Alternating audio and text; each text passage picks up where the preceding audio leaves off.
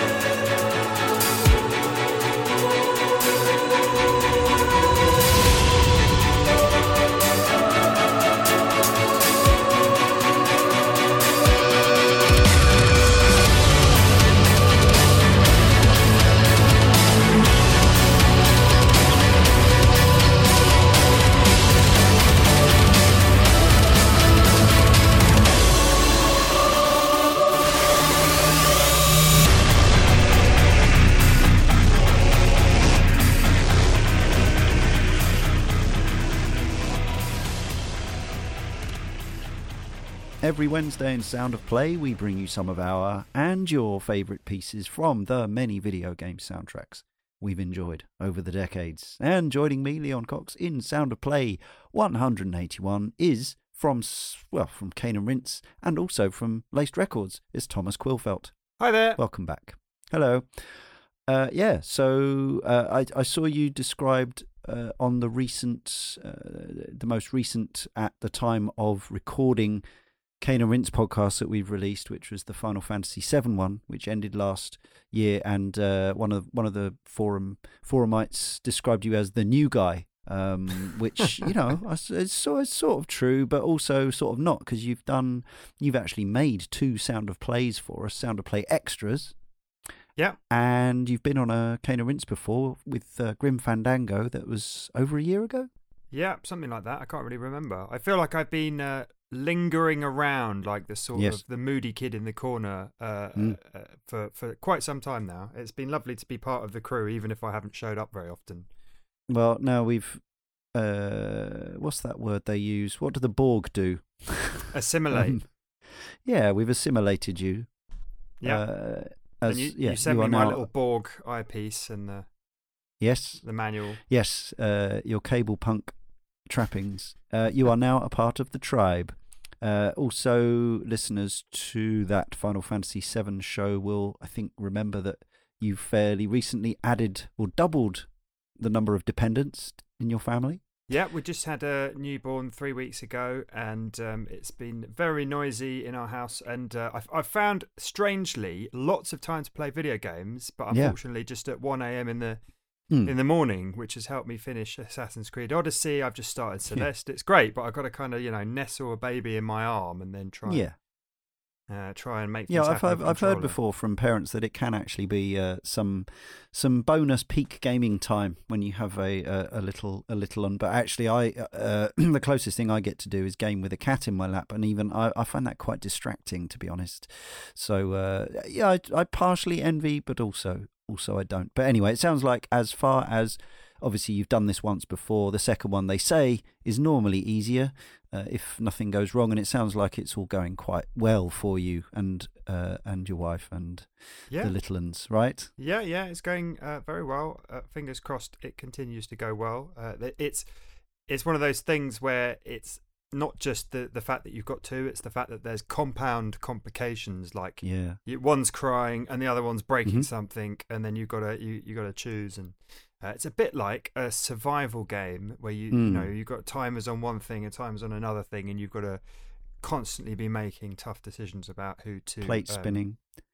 Who to save. I call it a survival horror, which is why I'm not playing that particular game. With no disrespect to your no doubt delightful infants, we have seen the photos. I think of it more like a real-time strategy. Yeah, all my favourite genres. Right. So as usual, when we have a guest from the team on, we've asked Thomas to bring some picks. Obviously, Thomas being very much into music, and in fact professionally in the day job, you are a community manager. Video games music guy. Is that what's the actual job title? A video games music guy. So I'm part-time community manager for Laced Records, and I also do kind of a bit of what you would call A&R at a normal label, but of course A&R for a video game soundtrack label is sort of, you're not just thinking about new soundtracks to sign, you're also kind of constantly trying to work out what the community wants on vinyl. So I do a bit of that on the side with them, but basically just social media and blogging. But I've been doing that for, I think, 2 years or more now.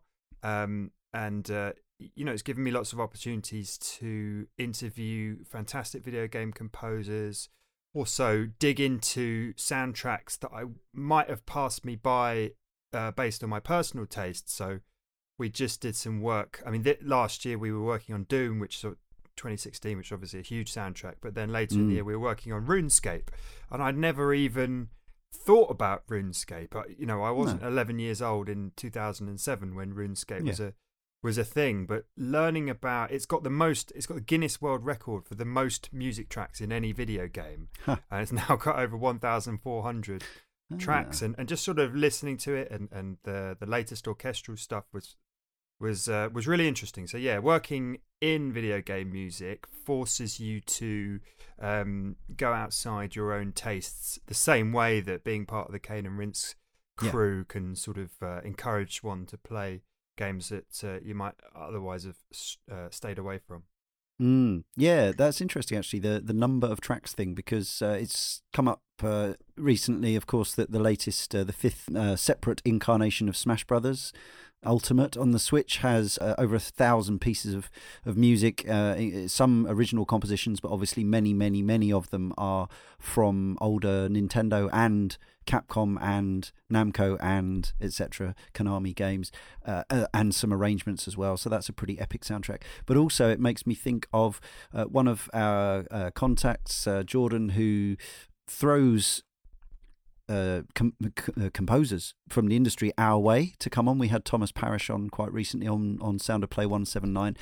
Some of them work in and under the umbrella of Tencent, the almighty Chinese company that makes these massive MMOs, and they seem to have an enormous amount of music as well. I don't know if anyone's done all the counting, if that record is up to date. I actually got bought the Gamers Guinness Book of Gaming Records for Christmas, so I'll see if RuneScape still holds the title for the most music. They've also got the title. They've also got the record for, or 2 years ago, I think they had the title for most user accounts for any MMO, which is incredibly surprising when you think about World of Warcraft. But it's just this, and they've got over 1 million players now. They've got 2 different MMOs that are, not to go on about it too much because we're not actually listening to any music. I was going to bring some orchestral music, but it got squeezed out by something else. But it's just this massive game that you never really think about if you're sort of mainly thinking about mainstream console and PC gaming. And I like to think of those games like lifestyle games like Football Manager off in one corner, or simulator games off in another. Just this cloistered community that it's part of video games. It's what makes video games so exciting. And you go esports on another wing of it.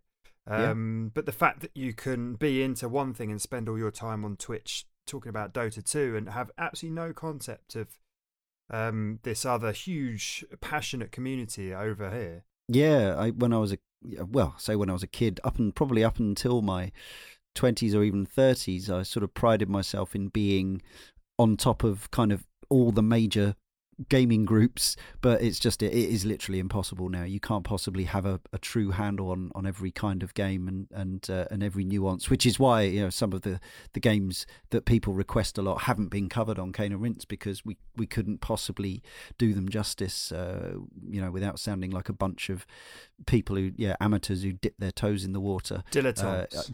Best left to those who, most of those scenes you just mentioned have their own dedicated set of podcasts and video shows and whatever else. So we're mainly, we branch out now and again, but we mainly stick to games that we can actually like play through and complete and then talk about with some sense of knowledge. But when it comes to the music on Sound of Play, we play stuff from the gamut, the entire gamut, whatever is requested, whatever people bring to us.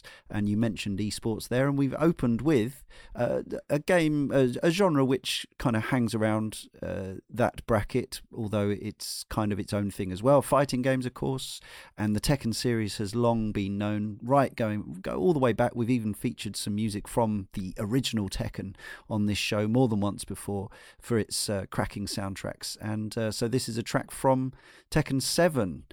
So are you a player of Tekkens to this day, or is this just a piece of music that has come across your path and you've got into it that way? So it's something that I came across recently. I was doing, because Laced was putting out the Doom soundtrack on vinyl and CD. Yes.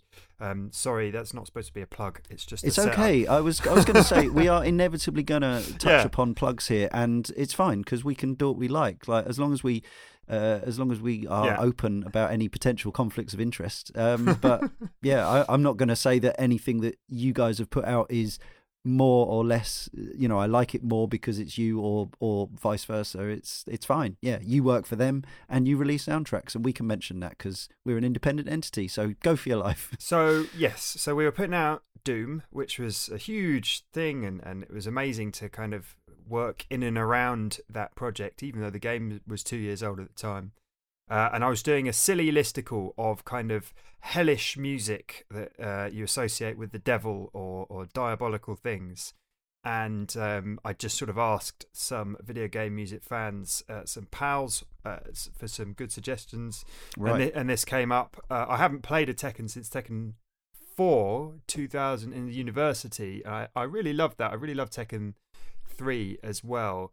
And I think, so I understand Tekken 7 is coming back strong and is a kind of... I would say so, yeah. Yeah, it got strong competition from Dragon Ball Fighters and other newer fighting games, but I understand it's a good one. But yeah, I heard this track, and it's not my personal tastes, kind of metal EDM sort of electronica thing at all, but it just absolutely kicks out the jams. It's a really pumping track, and I absolutely loved it.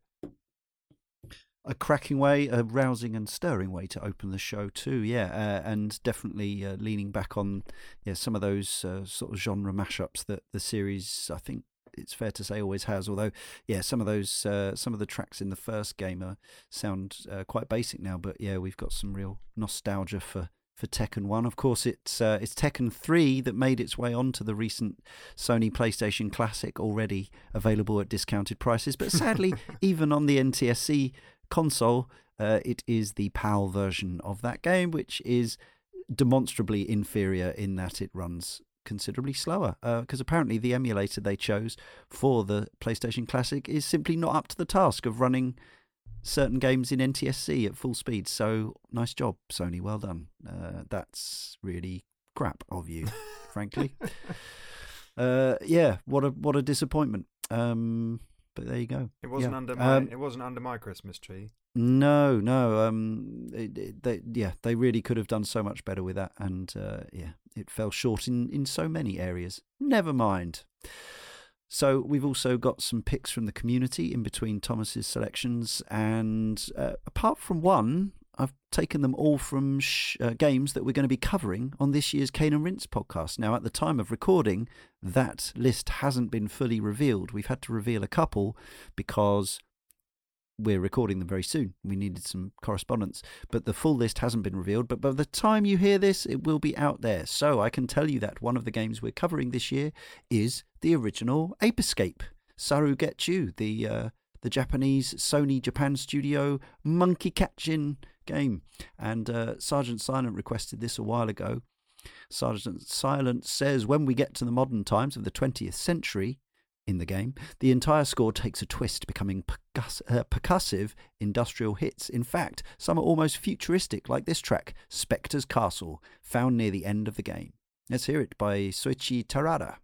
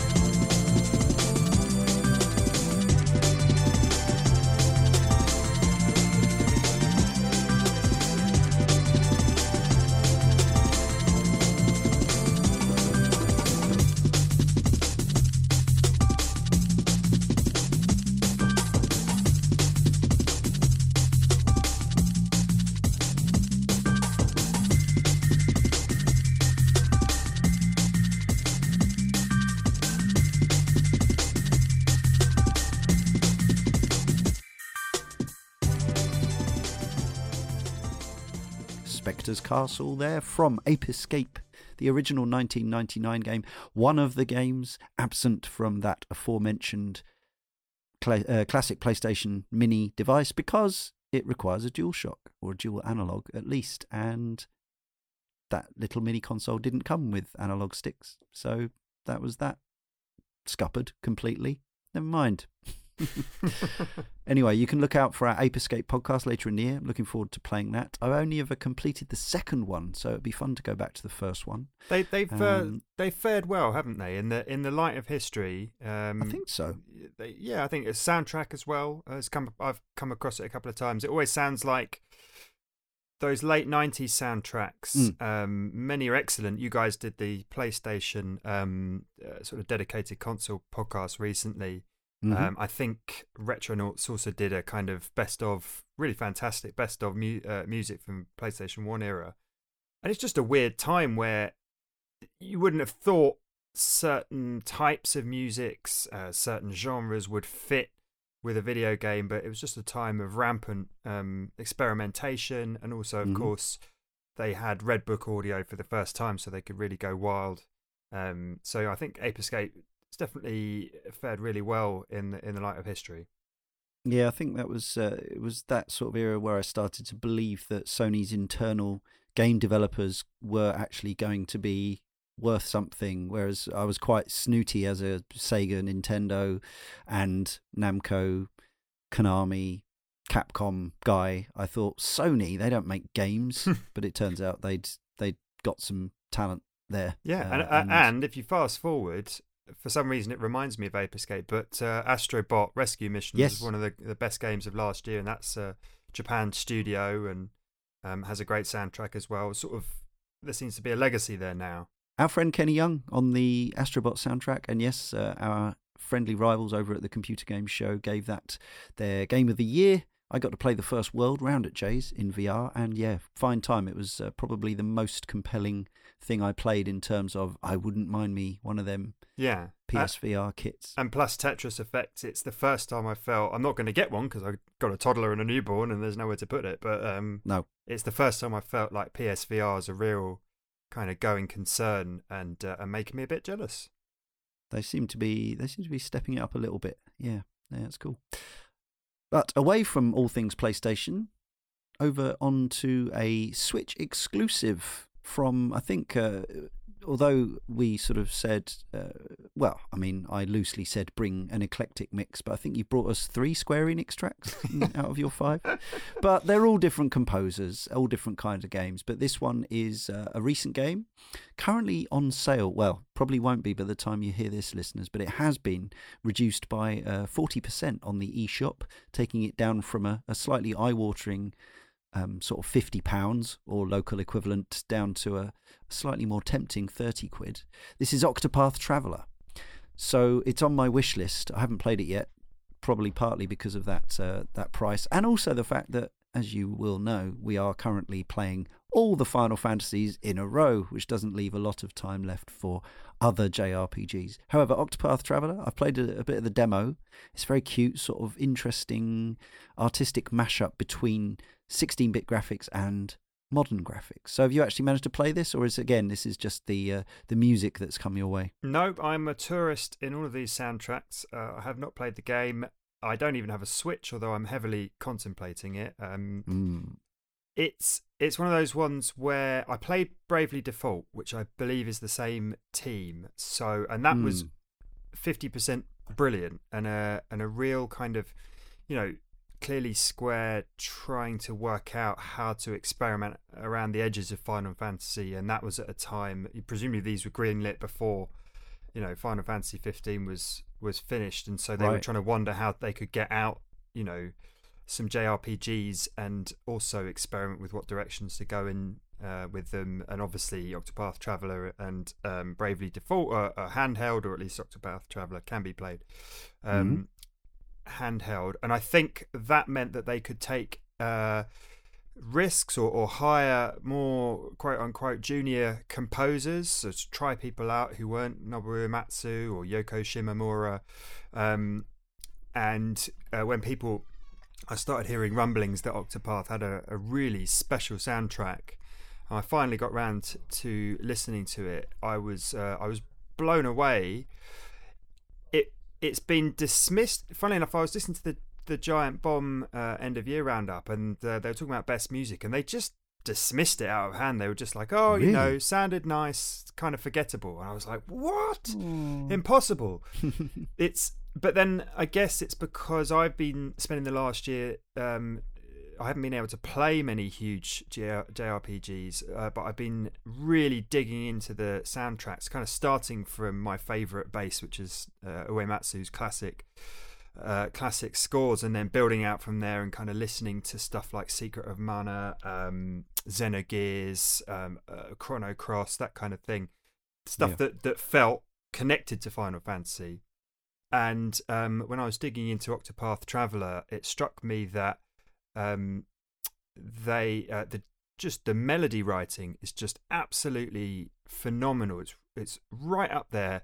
Maybe not quite up there with Uematsu, but it got me thinking about who might, I hate to say this at a time where he's off work sick, and we're not really sure with what. So I don't mean to sound like I'm writing him off, but who might succeed him, and also I was watching a video earlier about the Dragon Quest XI music and how poor some people thought that was, and who might succeed Sugiyama on that series as well. And Yasunori Nishika, who did Octopath Traveler, has got to be way up there in contention now, because he absolutely blows it out of the water. The melody writing on Octopath Traveler is just out of this world.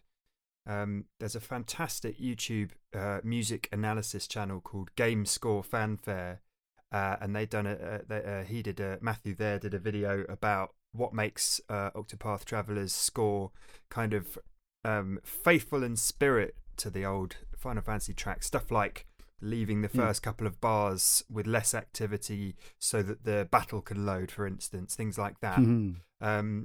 But then obviously highlighting and also writing the melodies in a certain way and having the tunes structured in a certain way when they loop, but obviously recorded in kind of 2018, high fidelity, fully orchestrated, and just sumptuous sounding.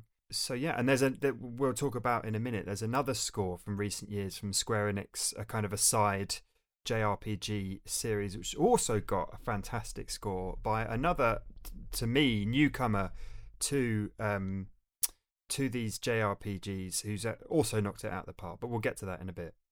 Yeah, so Yasunori Nishiki also responsible for Gravity Rush 2, or at least some of the soundtrack. I'm not sure, but that is a game we're covering in the coming, in fact, very soon on Cane and Rinse. But we're not covering Octopath Traveler just yet, so you'll just have to enjoy The Trees Have Eyes.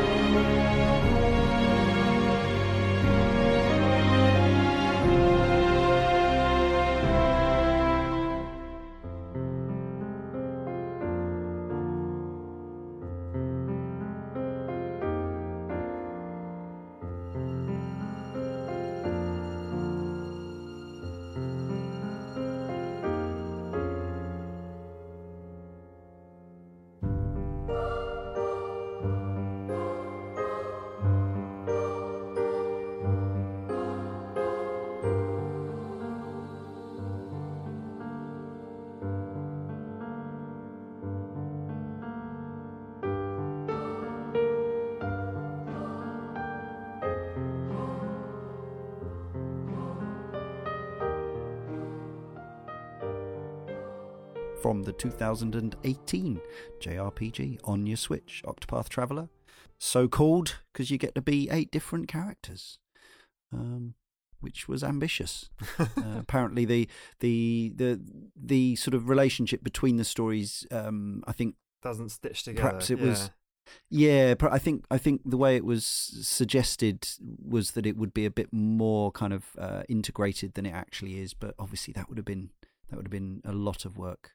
So what do you think, Leon, about these kind of smaller budget JRPGs like I Am Set Sooner, Bravely Default, or, where they seem to be sort of experimenting away from their big major series?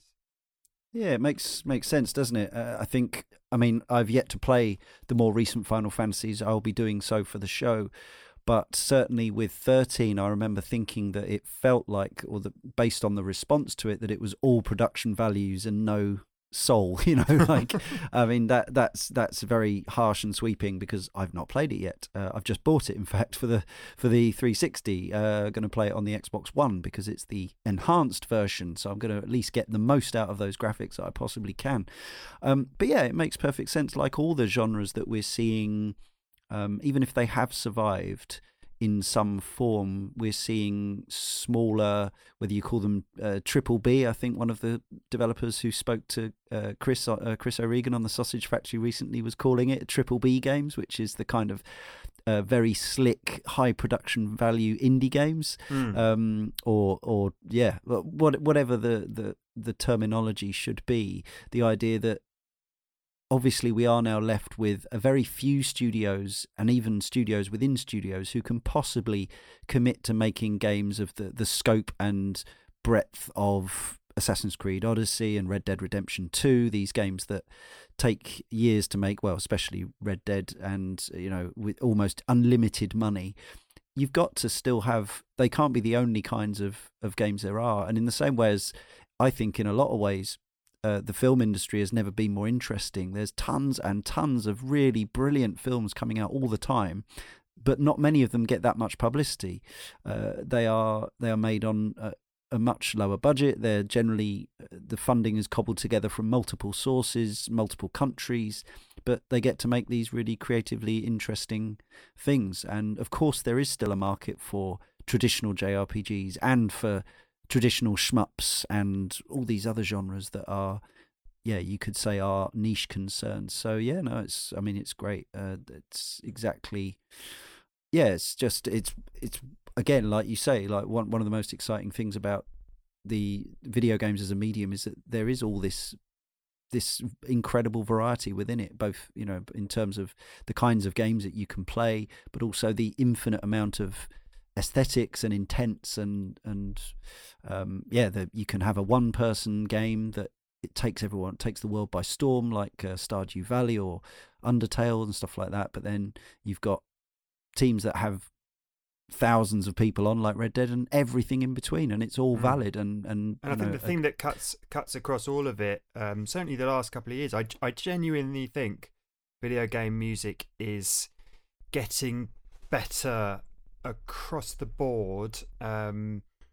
It's obviously an impossible statement to validate, but it just feels like there's a lot more that could be done with interactivity. There's a lot more that could be done with instrumentation and genre. A lot more risks people could take. But generally, overall, when I think about something like Doom, like industrial, ambient metal, and then Octopath Traveler, this sort of sweeping, lush thing, I think the quality really has soared the last couple of years.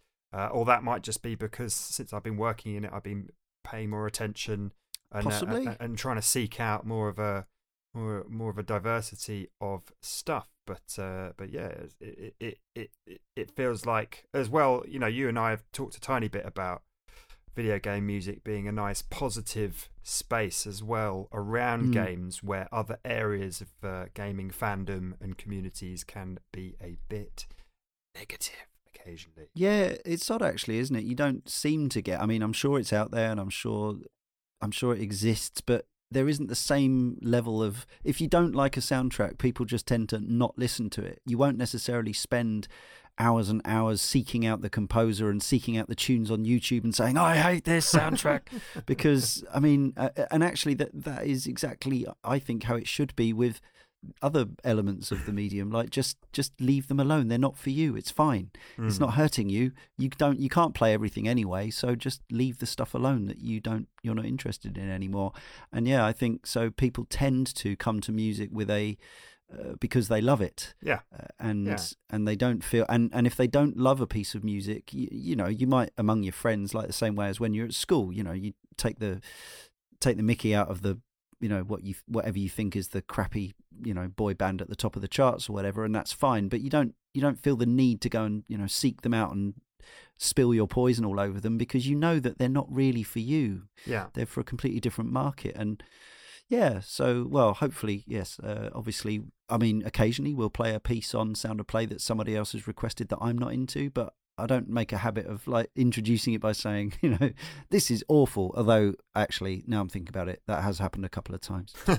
mainly from Sonic Adventure 2. But it's interesting. What unites video game music lovers seemingly is that there are still snooty external elites, like say, for instance, in the classical music world, where that creates a sense of unity and community amongst video game music lovers. A sort of, okay, it's trading on maybe the victimhood that video game fans generally have traded on since for decades now, of kind of it being this side hobby rather than a proper art form. But it's really interesting as well. Something I've been thinking about for the blog and stuff is how video game music intersects with those outside cultures like classical music, electronica, and that's all seems to be improving as well. Like the electronica world, it is absolutely 100% lauded to be into kind of chiptune and 8-bit and 16-bit classics, and even bring that into modern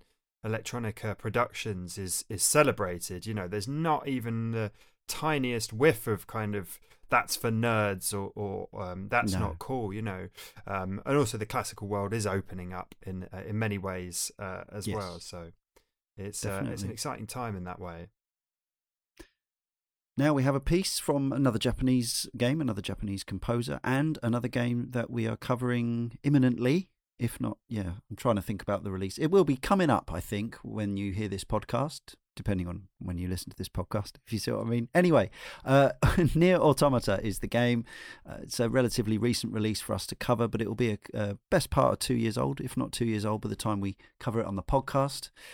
It was a game that had a lot of discussion around it, and particularly in terms of how it benefits from being completed 3 times on the bounce to get the most out of the story. Effectively, you learn a bit more each time you play it, but no spoilers here. Jobo Bonobo requested this one a while ago. This track is from the Nier Automata Arranged and Unreleased Tracks album, and is a remix of Pascal's Village, arranged by Ryu Kawamura. It uses sounds from the in-game menu alongside the singing children from the original track to create a really upbeat piece that for me sums up the character of Pascal so well. A song filled with optimism and hope for a better future. The world of Nier Automata is oftentimes cruel, bleak and pointless, but this track reminds me there are occasional moments of lightness and beauty that the game presents, and that these moments are all the more precious for their rarity.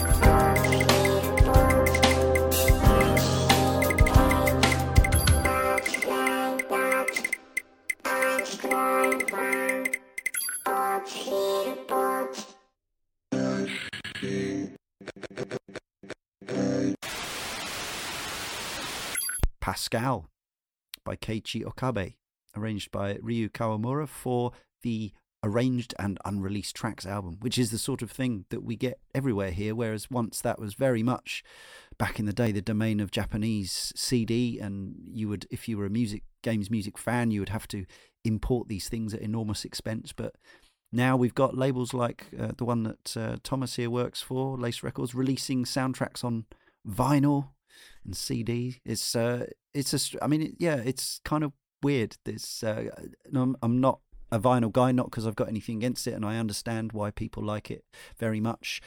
I just don't have a vinyl record player. But it's kind of it feels weird that we're in the future, in the space-time of 2018, and video game soundtracks are being released on this, one of the most retro formats, really, in some ways.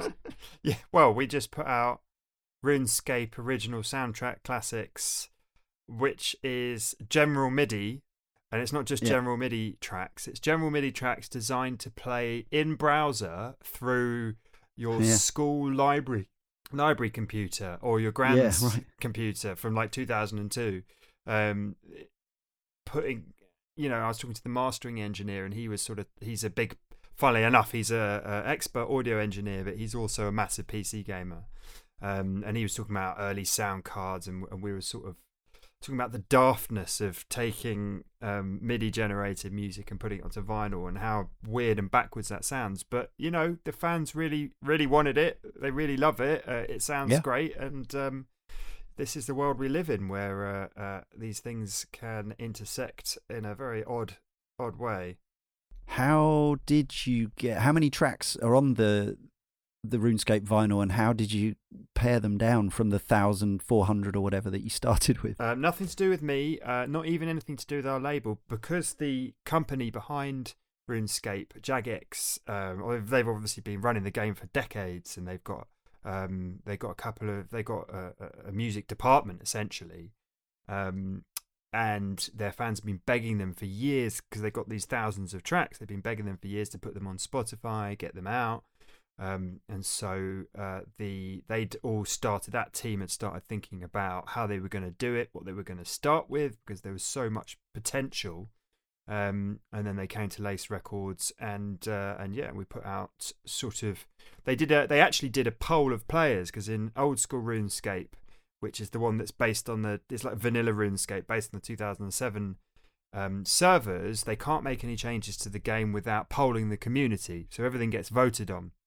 So they did a big poll to find out what music people wanted, and then they sort of worked from there and made some various playlists. I think the vinyl's got 24 tracks on it, and the CD's got more, and the digital release has got more than that. But it's got classics. I understand that Sea Shanty 2, which is this weird, chirpy little ditty, is I should have brought it on here really, actually. Is this sort of memeable fan favorite, kind of ironic fan favorite that had to be on there. So they spent a lot of time thinking about it, but at the end of the day, I think there was probably some really obvious fan favorites that they've heard a billion times looping round after mining gold for hundreds of hours.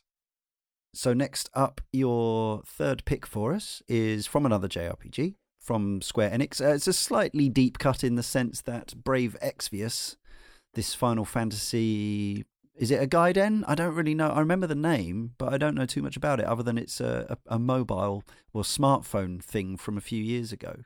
Yeah, I might be getting this wrong. I believe it's a free-to-play or something like that mobile game that received, I've heard a bit of criticism about it, and that it has some of those design choices that people don't love, about cynical types. I'm not going to criticize it too harshly myself, because I haven't played it, but it has the most amazing score, right? I think that I've heard in a Final Fantasy game for 10 years or so. It's unbelievable. It's possibly even better than Octopath Traveler. It's from this chap Noriyasu Agamatsu, who was also trying to do what Nishiki was trying to do with the Octopath Traveler score, which is of course evoke kind of Final Fantasies 3 to 6, the classic Uematsu music that they would have grown up with. He's got, but for some reason, for a mobile game, he's got full orchestral recordings, and his stuff is even more. I guess you could say his stuff is a bit more kind of virtuosic than the Octopath Traveler. There's more kind of embellishment and stuff, but it is just fantastic, and I really wanted to highlight it. And as I say, I've been thinking about JRPG music for the last year really intensely, and people have been banging on about this soundtrack, and I finally got round to it, and I was just totally floored by it, really.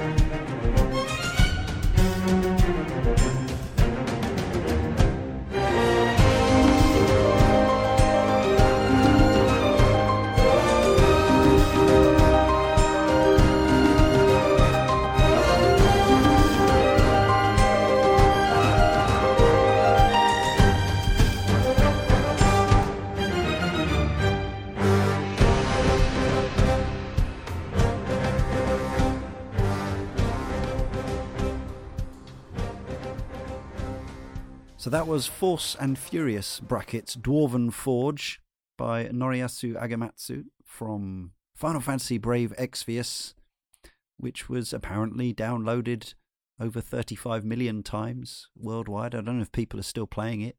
It did come out everywhere, I believe. It was Japanese original, of course, in October 2015, arrived in the rest of the world June 2016, so 2.5 years ago.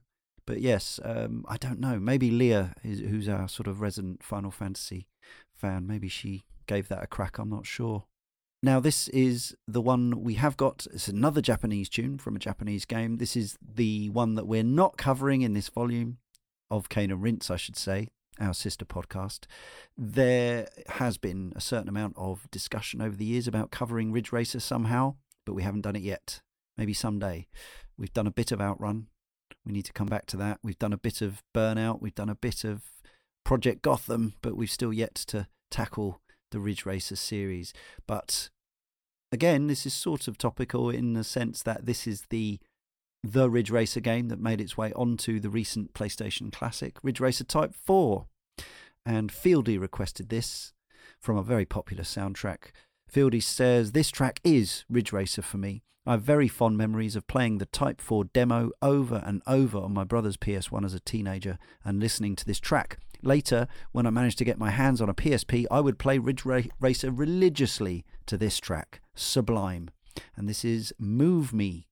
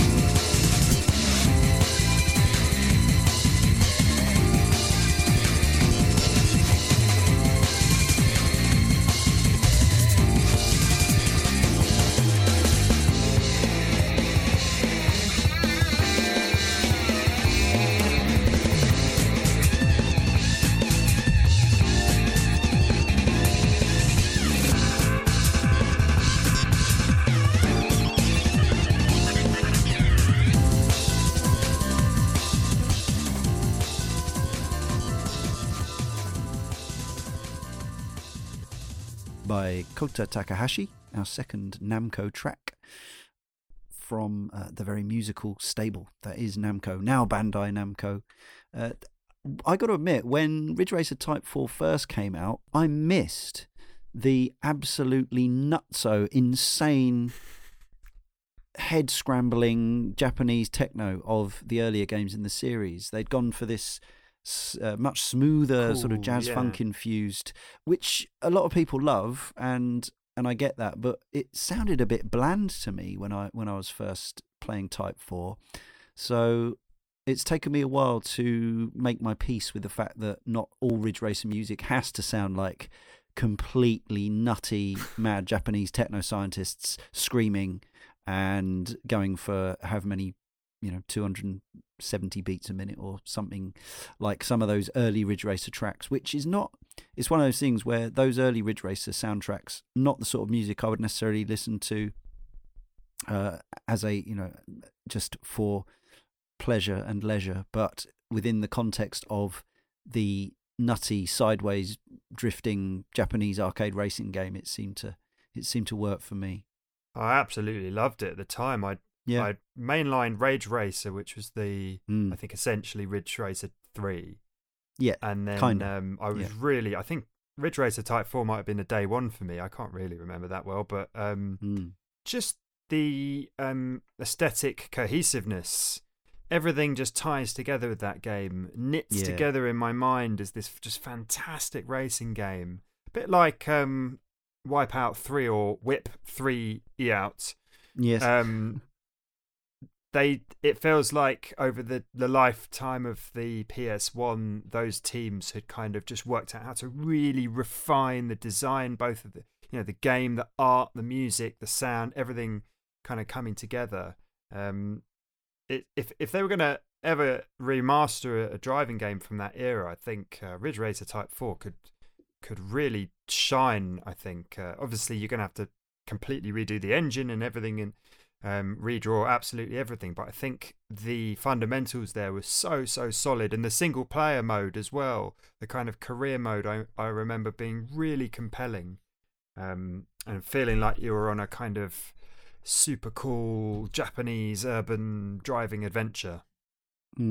Yeah, I totally mastered the earlier games in the series, but I actually dropped off 5, 6, and 7. But when the PSP game came out, which was known as Ridge Racers in Japan and just simply Ridge Racer over here, it was a kind of HD remaster best of collection, but handheld, and it includes music from the entire series.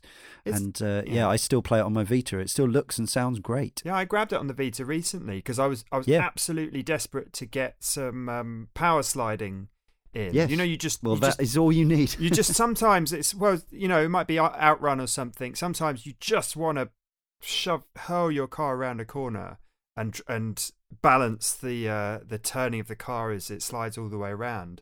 And I was looking up if there were, because I remember bouncing off Ridge Racer 5 and kind of falling off it from there. I played a little bit of Ridge Racer 7 on PS3, but everybody said the PSP one was pretty good. I played it for a bit. I don't actually like playing a racer on the handheld though, for some reason. There's something about the motion of it, or not feeling. I just want the screen fixed so that I can. That's a shame. There's some great Wipeout games on the Vita as well, and PSP. But it's slightly frustrating because they did a follow up to Ridge Racer on the PSP, which was called Ridge Racer 2. Even though it wasn't Ridge Racer 2, it was one of those situations where it was essentially everything from the previous game but more stuff. So it wasn't like a whole sequel, even though they called it a numbered sequel. But that version never got released on the PSN store, so you can't download it. So you can only download the less feature complete one, which is a bit of a bugbear of mine and one of the hells of digital marketplaces. Yeah, one of the casualties of digital. Yeah, very much so. But by all accounts, the PSP games were superior to the later Vita Ridge Racer, which I never even played because the reception was so moderate. It's still worth checking out. You can often pick it up for like £3 or £4 in a sale. If you still got a Vita, Ridge Racer is recommended if you like playing racers on a handheld, of course. You think that series, I don't know what's happening with it, but the Switch feels like it would be a good platform for a kind of a remaster, a reboot, or something.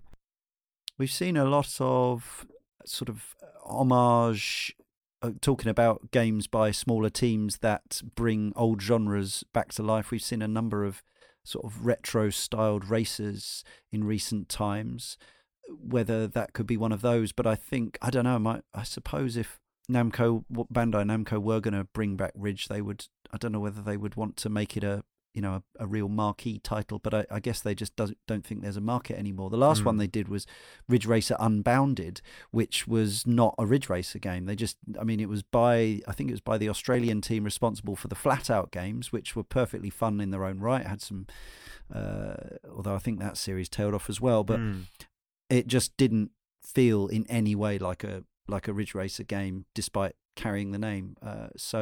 I'm not sure. Maybe they felt they could go as far as they could, but I would love to see a new Ridge Racer I would prefer to see it in 4K ultra high definition with HDR and all that. So not on the Switch, but actually on PS4 Pro and Xbox One would be my choice. Yeah, but I mean, the driving market has just only been going one way, hasn't it? There's only a few teams, the Gran Turismo team, obviously Playground Games, who can do those gorgeous looking kind of, or they've got to go the Project Cars route, sim route. Yeah. But arcade races just seem to, a bit like traditional RPGs, single player RPGs, there's this sag in the middle of the market where they can't quite.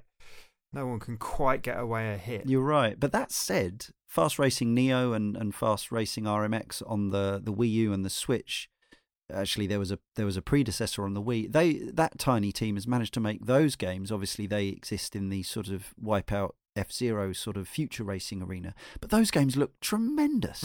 So it is possible. I guess being sci-fi enables you to sort of do some things that wouldn't necessarily work. But the whole thing about Ridge Racer was none of the cars were real. They were all analogues of real cars, but they had no licenses whatsoever. They all had names based on old Namco coin-ops and stuff like that, the Solvaloo and the Mappy cars and things like that. So I would welcome a return to that. No licenses, just pure drifting fantasy, and just super high, super sharp graphics, but without being actually realistic. Yeah, you know what I mean? Yeah, I think Ridge Racer. I mean, if you are hankering, if you listen to this and you're like, I could really go. I think Ridge Racer 7 on PS3 is your closest. 8. Oh right, 7. Yeah, okay, yeah.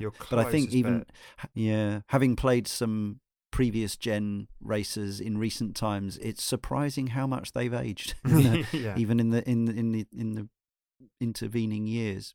Whereas, as I say, I think even though it's a 13, 14-year-old game, PSP Ridge Racer on the Vita still looks pretty nice, I have to say, I think.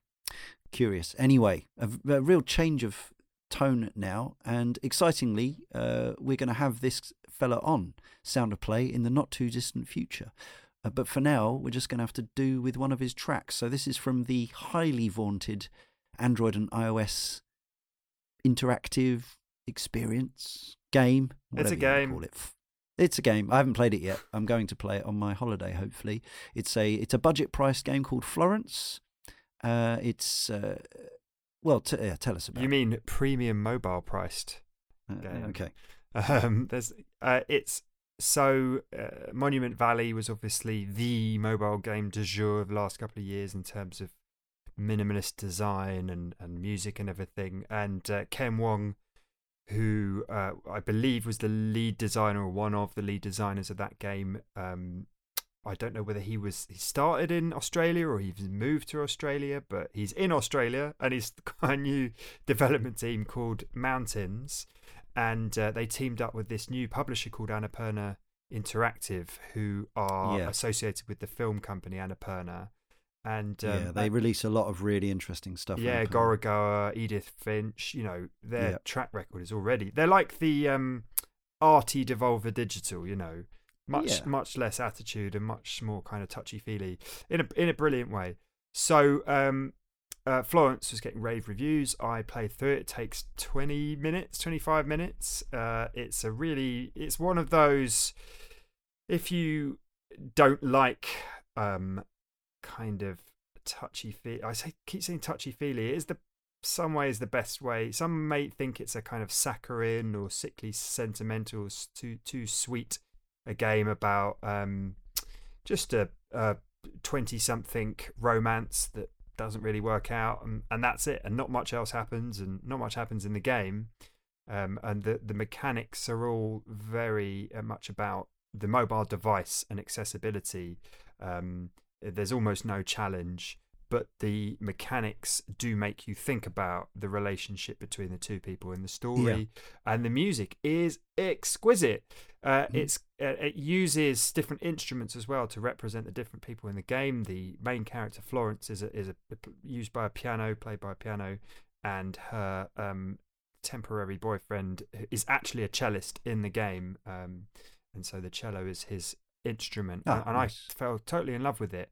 Obviously, mobile music, there's not much point creating a kind of a rich dynamic score with a lot of bass in it, because if anyone's listening through iPhone headphones or on the phone, they're not going to hear many bass frequencies. So the composer Kevin Penkin is sort of very smartly, he's recorded real instruments, but he's kind of gone for this kind of mid to high range score overall that really pops and really works with mobile. And it turns out he's a young Australian composer. Right. I reached out to him just to see if he happened to be in London, and we met up for lunch on, I think there's the hottest day of the British summer last year, but because he's Australian, he sprinted there and then he jogged home, and I was just like dripping with sweat. Yeah, we had it really was a hot one. We had a really, really lovely chat. Super nice guy, and he's funnily enough, obviously Australia is out east, and it's kind of closer to the Japanese market than the UK, and he's been doing a lot of anime, and he's become quite big in the anime world. He did a score for an anime called Made in Abyss, which is a kind of a more ambient and industrial score. Really interesting. It's on Spotify and everything, but it's not a kind of a pleasant listen per se. And then I was chatting to him, and it turns out he did some work with Nobuo Uematsu, of whom he was a massive fan, and he sort of did a collaboration virtually. So they weren't really in the same room, although they have been at some point, but they worked together remotely. So I really hope that Kevin's got more game scores. If he doesn't get completely swallowed up by anime work, I really hope he's got some more game scores coming, because he's a really versatile, absolutely fantastic composer. And well, he emailed me earlier today at the time of recording, and he seemed very humble and genuinely enthusiastic to come on, so hopefully we'll get to hear from him very soon. Yeah, absolutely. And if you can't wait for that, he's also done a few other, I won't mention who, but podcast interviews with video game music. You can that's fine. Well, there's the fantastic Music Respawn show run by Kate Remington, and he's done a chat specifically about his Florence score there. So I think if you wanted to dive deeper into that, you should search out Music Respawn. I expect they get more downloads than we do. No, not necessarily.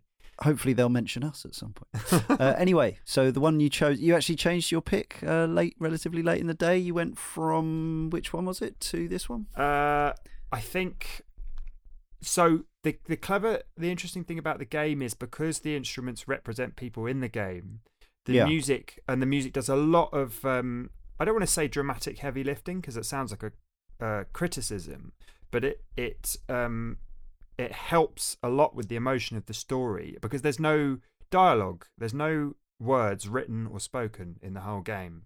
So of course the music has to do some work dramatically, and it means that certain melodies, leitmotifs associated with certain characters come in and out. And I was thinking about going for a track that's at the top of the soundtrack album that is kind of the one that would be on the trailer and the one everyone's heard, but then I thought actually the very last track on the album kind of sums up the whole experience, because I think it's the credit sequence, and it has all of the elements that have come in during the story. So it would be a better way to kind of emotionally tune people in to the game. Wake Up Moving On by Kevin Penkin.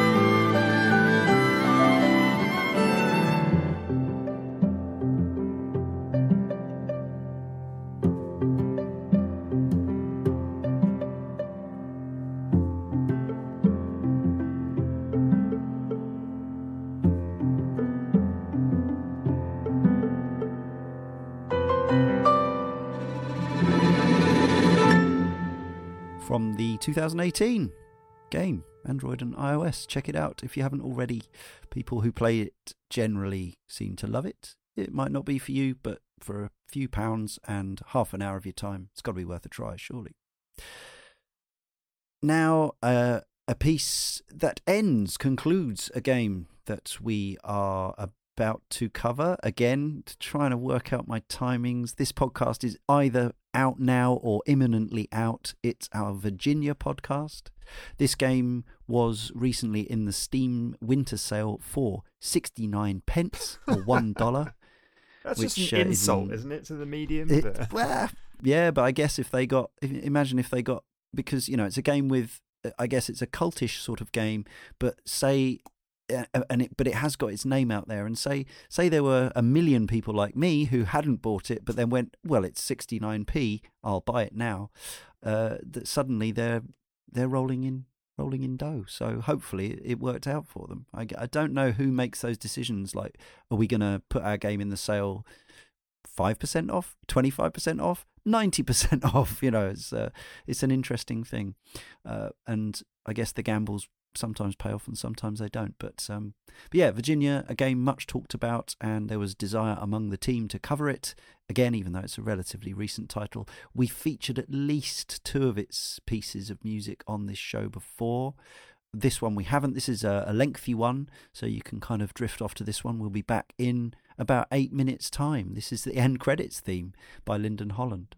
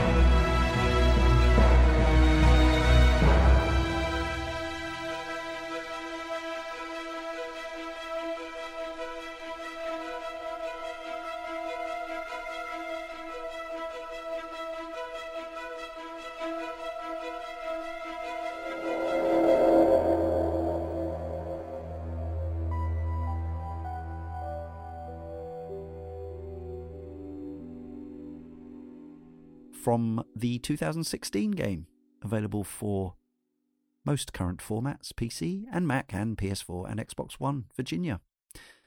Lyndon Holland's score. Perhaps he's another composer we could reach out to. Have you had any contact with Lyndon Holland, Thomas? I haven't. I know that conversations have been had somewhere by some people about some things relating to the Virginia score, but I don't know for certain what happened about that. It's one of those. I believe he's one of the three developers, or one of it's one of those indie games where there's a very small team and the composer is kind of part of the team from a very early stage, which means that they can create a score which really tightly fits in with the game and the gameplay. Most recently Celeste or Undertale and Stardew Valley are good examples of that, although it's slightly different because the composer is the developer. But so yeah, he probably is one of those people, one of those kind of new wave of indie composers who's we could reach out to for an interview here. Have you played are you going to be on that show, Leon? Have you played the game yet? I'm not on that show. I'm hoping to, again, because it's a relatively short game, I'm hoping to find the time to play along with the show, which is, as I've said before, possibly not on Sound of Play, but one of my great pleasures of kind of setting up Cane and Rinse is that occasionally I get to just listen to it as when I'm not on a show, when I'm not hosting. I get to play along and listen to the podcast as everyone else does, and more often than not, it's a good listen. So as I would hope. So yeah, that's my plan. Yeah. What about you? I bounced off the game actually. Okay. I don't know why. It makes a strong first impression because of these smash cuts, which reminded me a little bit of 30 Flights of Loving. Mm-hmm. But for some reason, the motion in the game, it might be something you can turn off with the motion blur. I don't know, but I just wasn't quite tuned into it. But at that point, I hadn't seen Twin Peaks, and I now have seen Twin Peaks, and I know that they share quite a lot of vibe. And listening to this track, as we have just done, really reminds me of Angelo Badalamenti's score for Twin Peaks. And I know a lot of people love that vibe, that kind of mysterious, middle of nowhere, rural, sort of northern US / Canada vibe. So I think if anybody resonates with that kind of aesthetic and that kind of music, they might want to check it out. Twin Peaks coming up hot on the heels of, I would say, 1, Star Wars, 2, Aliens, and 3, Dungeons and Dragons as being the 3 most influential things on video games of all time. Blade Runner? Oh, Lord yeah, okay. I mean, yeah, okay. There could be others, but I'm saying that Twin Peaks in recent years has been responsible for a lot of lifting. A lot of games that have turned up and have very blatantly been, and they've been homages effectively to Twin Peaks. I've never been a Twin Peaks guy. That's what they call themselves. They call themselves tweakers. Yes, I think that's something else. Anyway, and I do feel like I ought to catch up someday with the whole gamut, because I do like David Lynch. So I tell you what, a very good podcast that will help you. It's every cult show now, of course, has about 8 podcasts each. You go through episode by episode. Yeah. I didn't even know a specific one before I started, but I just looked up a few because I wanted to get into Twin Peaks, and I knew that going in cold, I might fall off it a bit quicker. There's a podcast called Damn Fine Coffee, which is a tagline from the series, which I found very entertaining. And they don't get guests on the show, unfortunately, but they do talk expertly about it and point out interesting little knickknacks. And it's definitely one of those shows where you can miss so much if you're doing a kind of cold or blind watch and you're not in the mood for it, because it is a very 90s show. 80s indeed, late 80s, 90s show.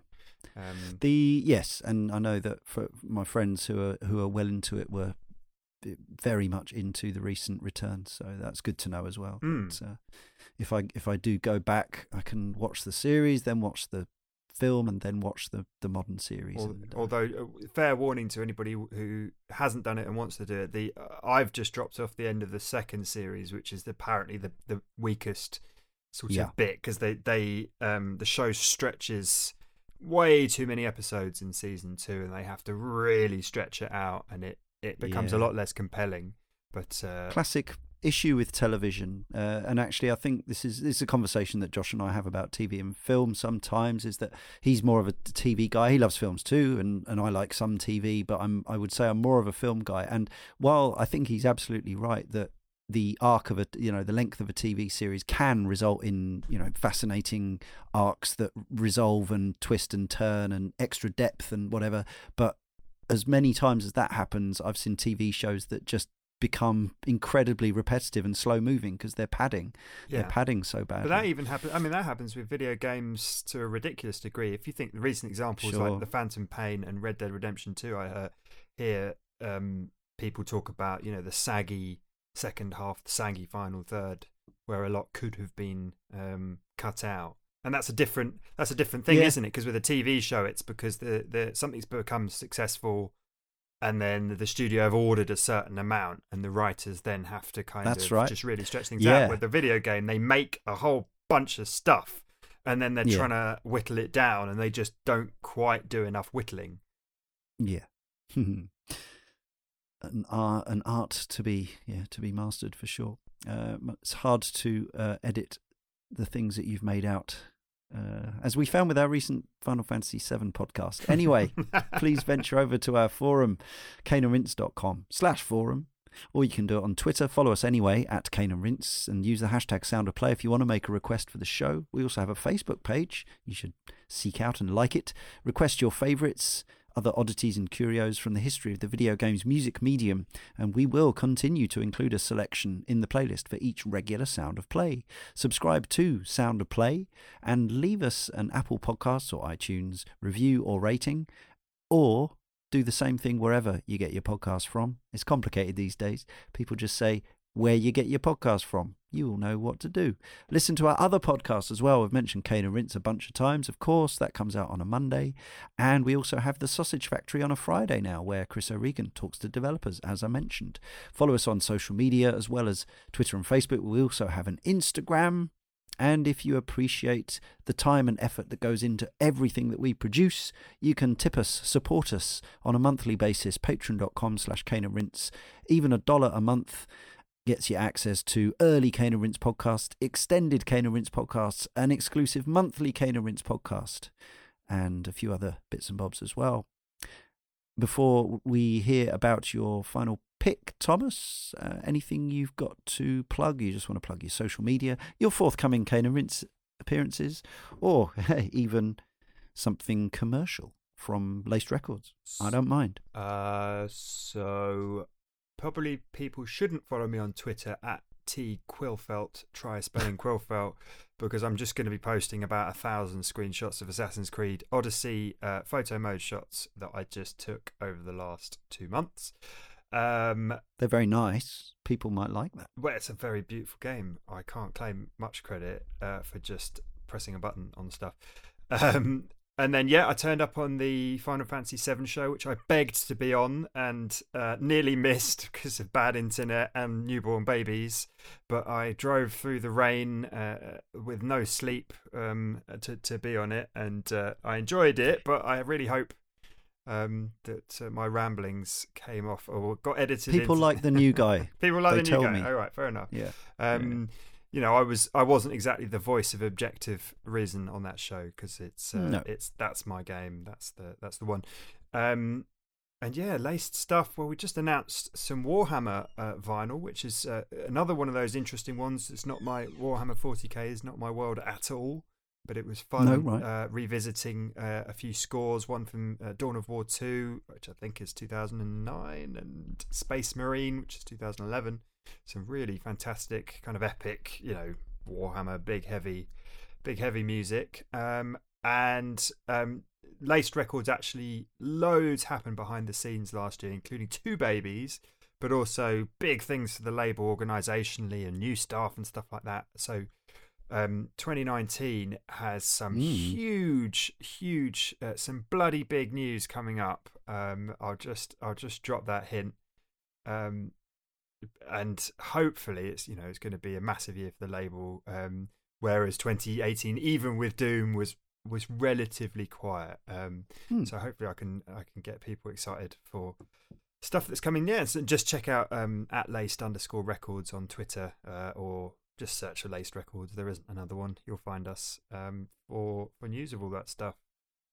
Yeah, and also the Laced with Wax blog, because now and again Thomas taps us up for contributions from the Cane and Rinse team. So if you like the Cane and Rinse stuff, you can find us and some other luminaries from the wider gaming world occasionally on listicles and things like that. Yeah, so Laced with Wax is the name. It used to be lacedwithwax.com. It is no longer. It is part of the label's store page, because we had to migrate it. So if you go to lacedrecords.com, there's a blog tab, and that'll take you to the blog. I hadn't clocked that. No, that's right. And then you'll find different blogs from us, probably best on Twitter, all about features and interviews about video game music, but most often daft listicles about stuff like snowy music for the Christmas time, or my most fun one I think so far was around Halloween. I put out a listicle about completely unlistenable soundtrack cues. I tried to find the worst, Silent Hill scraping noise that I possibly like just absolutely fry your brain. I got to seek that one out. Did you have the notorious, infamous, not deaf composer Resident Evil Director's Cut basement music? Yes, no, I think I put that on last year's Halloween as a kind of joke end one. I think I might have put that back in there, but there's probably a legendary. I think there's a Resident Evil Revelations track. And there's no point describing what it's like, because, as I said, it's almost unlistenable, just complete noise, screaming. Maybe we should do this, do that listicle as a Sound of Play podcast one week. Well, the problem is the gag works as an article, because you don't have to listen to it. There's none of them are tasteful. Even the Jessica Curry, who's sort of known for her pastoral. Lovely chilled out stuff, because the Chinese Room actually did an Amnesia sequel. It's not the most well known of their games. Amnesia: A Machine for Pigs, and she got to try her hand at all of that kind of dark ambient stuff. I think there's a track called Bilge Pump, which kind of sounds like the title. So that was loads of fun. I think people should go and check that out, because it's horrendous. So we have one more piece to close the show. Mainly gentle piece. So this is actually an original composition, but it's in the name of, or under the bracket of, music inspired by Final Fantasy, I suppose. So people should know Materia Collective. I think you've probably played more than a few tracks. They're a guy called Sebastian Wolf who runs this label, and it sort of started. I believe it started around rearrangement albums. So they do, say, for instance, Final Fantasy VII, get a whole load of different internet creators, people, YouTubers, people from around the video game music community to re-record tracks. And it's really grown from there, and they've been putting out vinyl, they've been putting out actual soundtracks. I believe they did Moss, certain releases around that, and because there haven't been so many piano collections albums, which are these, in the case of JRPGs, Final Fantasy, Dragon Quest, these officially licensed piano arrangement albums. Materia did a recent one. I think they did a Pokemon one. I think they did a Chrono Trigger one, and the guy who runs the label really loves the guitar as well, and he was like, well, why isn't there a guitar collections album for Final Fantasy? So as with the piano collections, they decided that they would start. He found his player and his arranger, a guy called William Carlos Reyes, and they started at Final Fantasy IV, because I think that's where the piano collections one starts. I think that's the first kind of classic Uematsu score.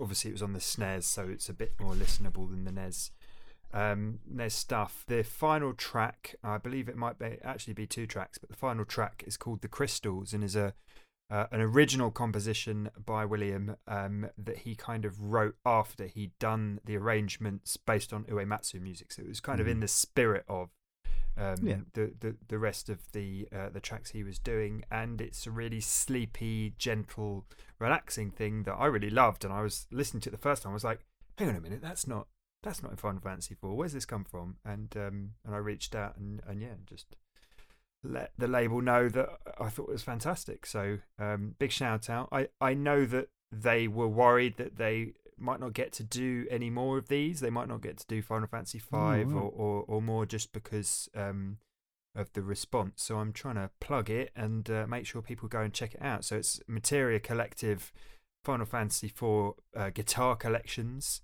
And you really should go and give it a listen. Fantastic. Well, thanks again, Thomas. First appearance for 150 Sound of Plays, I think, apart from the extras. You can come on again sometime. We'll just have to work our way through the entire team. But yes, so we'll leave you with The Crystals by William Carlos Reyes, and we'll see you next time on Sound of Play.